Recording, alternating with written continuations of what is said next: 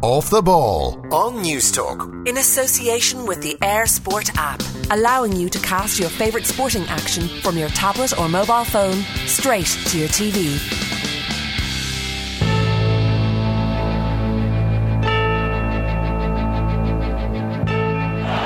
Meanwhile, 3rd down and 5 here. And now you got it flip back here to Danny Amendola, who throws, and it's Brady who can't pull it in.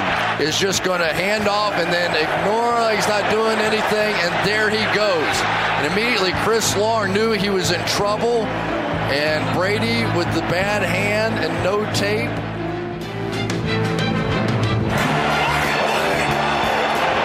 they're going to snap it, and it's Trey Burton who throws, caught. Foles, touchdown. And watch all the action. Foles is going to sneak over here, direct snap, everybody comes up, and here we go. What a play call by Doug Peterson. This play call has a chance to be remembered as one of the all-time greats, just going for it. Yeah, Kevin Cullen from the Boston Globe is on the line, reliving the pain, Kevin. I don't know, Joe. Did you see the piece that I wrote that's going to be in the Globe today? Or actually, it's going to be in the paper tomorrow, but it's going to be online. I was extremely magnanimous, and I began by my column by running a quote from Donald Trump in 2016, and that quote is, "We're going to win so much, you're going to get tired of winning." And as I said, let the pigs fly, let hell freeze over, and whatever you do, pass me the Jameson and the Valium, because it's true. For once, I agree with Donald Trump. We got tired of winning. This has been the only way I can explain my sort of serene and catatonic response. And I gotta be totally honest with you. My reaction, I was watching the game with the great Rosie Rosenthal, who was a Boston Globe reporter in the 70s and then went to Philadelphia and became the editor of the Philadelphia Inquirer. We're down here in Virginia helping some female veterans of war get to their writing and all that kind of stuff. And Rosie turned to me during the game and said, "Can't you let Philly win one?" And you know what? It turned out to be very easy. We let them win one. And you know what? You said it. They deserved it. They absolutely deserved the win. The Eagles did what they had to do. Nick Foles had to be great, and he was great. So, Kevin, talk to us about the nature of this game. Nobody quite expected both offences to do so well. Nobody was expecting a 41-33 type scoreline here. I would say that I did. It's not that I didn't expect the offenses to do so well. I just expected the defenses to play a little better. Right from the get-go, there was some controversy. I didn't even notice it in watching the game. I only found out after the game that Bill Belichick benched Malcolm Butler, who was the hero of the Super Bowl win over the Seattle Seahawks, when he stepped in front of perhaps the stupidest call ever made by Pete Carroll or any coach in Super Bowl history when they threw that slant pass a few years ago. Malcolm Butler is a pretty good cover corner, and at the last minute, I guess, Belichick decided to go with Eric Rowe over Malcolm Butler. And I think a lot of Patriots fans today are wondering, that was a game, we saw at the very end, that the turnover really killed the Patriots' chance to go march down the field and go ahead. Could Malcolm Butler have produced a turnover, a takeaway that would have changed? We'll never know that. But the reality is the defenses on both sides were extremely porous. Joe, there was one punt in that game, one punt by the Eagles. So it was. I actually thought, is scintillating and as crazy last year's comeback against the Atlanta Falcons was. This is the most entertaining Super Bowl, certainly that I've watched, that involved the Patriots, and perhaps the most entertaining one I've ever seen. It was just a good football game. It went up and down the field. If you would close your eyes and just listen, you would have thought it was Alabama and Georgia playing for the SEC title. It was just amazing. Because I mentioned at the top, Tom Brady threw the most yards ever in a Super Bowl. Unfortunately for him, perhaps, the lingering image, because it's almost iconic instantly, the people may have, is the trick play and him just fumbling that catch. Absolutely. And, that's you could say the difference in the game is that the Eagles quarterback is a better receiver than Tom Brady. But, it's funny because millions of Patriots fans, my reaction to that, Joe, was not original. millions of Patriots fans drifted back to that when they lost to the Giants in the Super Bowl the last time. If you recall, there were a number of drops, particularly a crucial one by Wes Welker. And when Gisele Bündchen, the Brazilian supermodel who was married to Tom Brady, was leaving the stadium, some guy yelled out, I don't know, something about your husband's a bum or something to that effect. And Gisele yelled back, he can't throw it and catch it at the same time. And you know what? I watched that play last night and I said, hey, Gisele was right. So Brady's performance is exceptional. I mean, he is not the guy to blame here. No, I mean, if you're going to place any blame, first of all, I'm always one. I always look at the glass being half full. So I'm more prepared today to give credit to Doug Peterson and his aggressive game calling. I mean, I think there were several. It's not 1, 2, 3. There were probably about 5 or 6 plays that Peterson.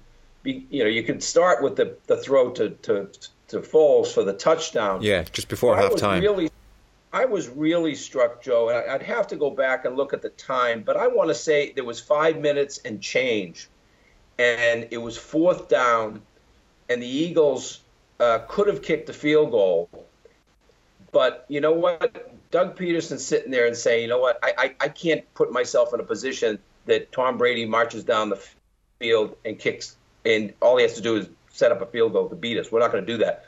So he went for it on 4th down. And they just got it. Ertz just got and it was a gutsy call. And I don't know if Belichick makes that call. So my idea, instead of assigning blame, and there's loads of blame to go around in any loss, but I would just say I would tip my cap to the Eagles and particularly to Peterson. He played like this all year. He's been aggressive when other teams might be a little more conservative and just go with the punt or whatever. And I think that was if I had to pick one play, that was when they went for on 4th down and 1 yard to go, and it would have been much more conservative to kick the ball. He went for it, and they won the game as a result. And that attitude of Doug Peterson's and the Eagles at large is often so rare when you're talking about the Patriots, because everybody knows they will come back strong, and there is almost an element of stage fright. And maybe if we just sit here tight and hang on for dear life, they might not catch us, as opposed to let's be ambitious and let's kick on and let's win the game ourselves, as opposed to hoping they won't catch us. And that's maybe a crucial thing when it comes to the Patriots. I mean, the other really interesting subplot here is Foles, rather. So, like, Carson Wentz gets injured, and everybody's thinking disastrous, and now Foles has delivered in a big way. So what for Foles now? What do Philadelphia do with Wentz and Foles in their ranks? That's a good question. I winning that Super Bowl is not going to jump Foles ahead of Wentz in the talent pool, presuming Wentz comes back fully recovered from his injury. And I think there were a number of quotes by Eagles players after the game. It's probably a little too soon now to address that, but just because he won this iconic game, Nick Foles is not a better quarterback than Carson Wentz. But I think that was one of the greatest performances by a guy that would be a backup quarterback in the history of football. It's very interesting to see him after the game. He's one of these Christian guys, and sometimes I can be dismissive of Christian guys because I'm basically a heretic, and that's what I am. But anyway, he just seemed absolutely at peace with himself. He was holding his daughter. He had the protective earmuffs on the little girl. And Nick Foles just, what a lot of these Christian guys say, all the credit goes to Jesus, my Savior, and all that stuff. But it really mattered in this case, because I got the sense from a guy like Nick Foles, if he lost the game, he would have picked up his daughter with exactly the same demeanor as he picked her up after he won and was announced, proclaimed the MVP of the Super Bowl. The guy just seems to have an even keel, and that's exactly what he needed to go up again. He didn't strike me as a guy who sat there and say, oh my God, I'm going up against Tom Brady. He was a guy that says, I'm going to go out and do the best I can. And he was terrific. And again, we talked about this last time, Joe, going over the top. Frankly, Nick Foles was better going downfield and going over the top than Tom Brady was. As good as Brady was, Foles was better in that facet of the game. I have a very rigid time clock every Super Bowl year. In that, precisely about 10 minutes into the third quarter, my body says, no, you are done. We are shutting this down and you ain't hanging on. So I tend to have to watch these things back in the morning. I haven't had a chance to watch the fourth quarter back this morning. Did I read Tom Brady didn't shake Foles' hand, that he took off? That's quite unusual. I'm not absolutely sure, but I actually said to my buddy Rosie when I was watching, I said, it looks like Brady just ran off the field. Or I know for a fact I did not see it on television. I saw Bill Belichick go through it looked like a scrum to get to Doug Peterson, and they embraced. And they actually hugged each other for what seemed like quite a while, and they spoke to each other. But the image I saw of Brady was him running off the field, and I certainly didn't see a televised image of him congratulating Foles, which in some respect I think is bad form. But I also think it shows how upset Brady was. Right. His press conference, he was his usual self. He was obviously dejected, but he was pretty classy, and he said all the right things about the Eagles. Although I don't recall hearing. I didn't hear his full, but I didn't hear any fulsome praise for Foles. But maybe I just missed that. Okay, I'm sure that'll all emerge in the next few days, because I saw Gronkowski did flirt with the idea of retirement, or certainly didn't say it wasn't a possibility. Right. What about Brady? No way. No chance. He's made it clear. That's why Jimmy Garoppolo was traded to the 49ers. No, Brady has made it very clear that he wants to play into his mid-40s. And actually, I think he basically wants to play as long as he's good and as long as he can do it. And I think it's more complicated in the sense that this is now tied up into his post-career, which is the TB12 health method and all that stuff that you and I have talked about with Alex Guerrero. And it's almost, the two things are so intertwined.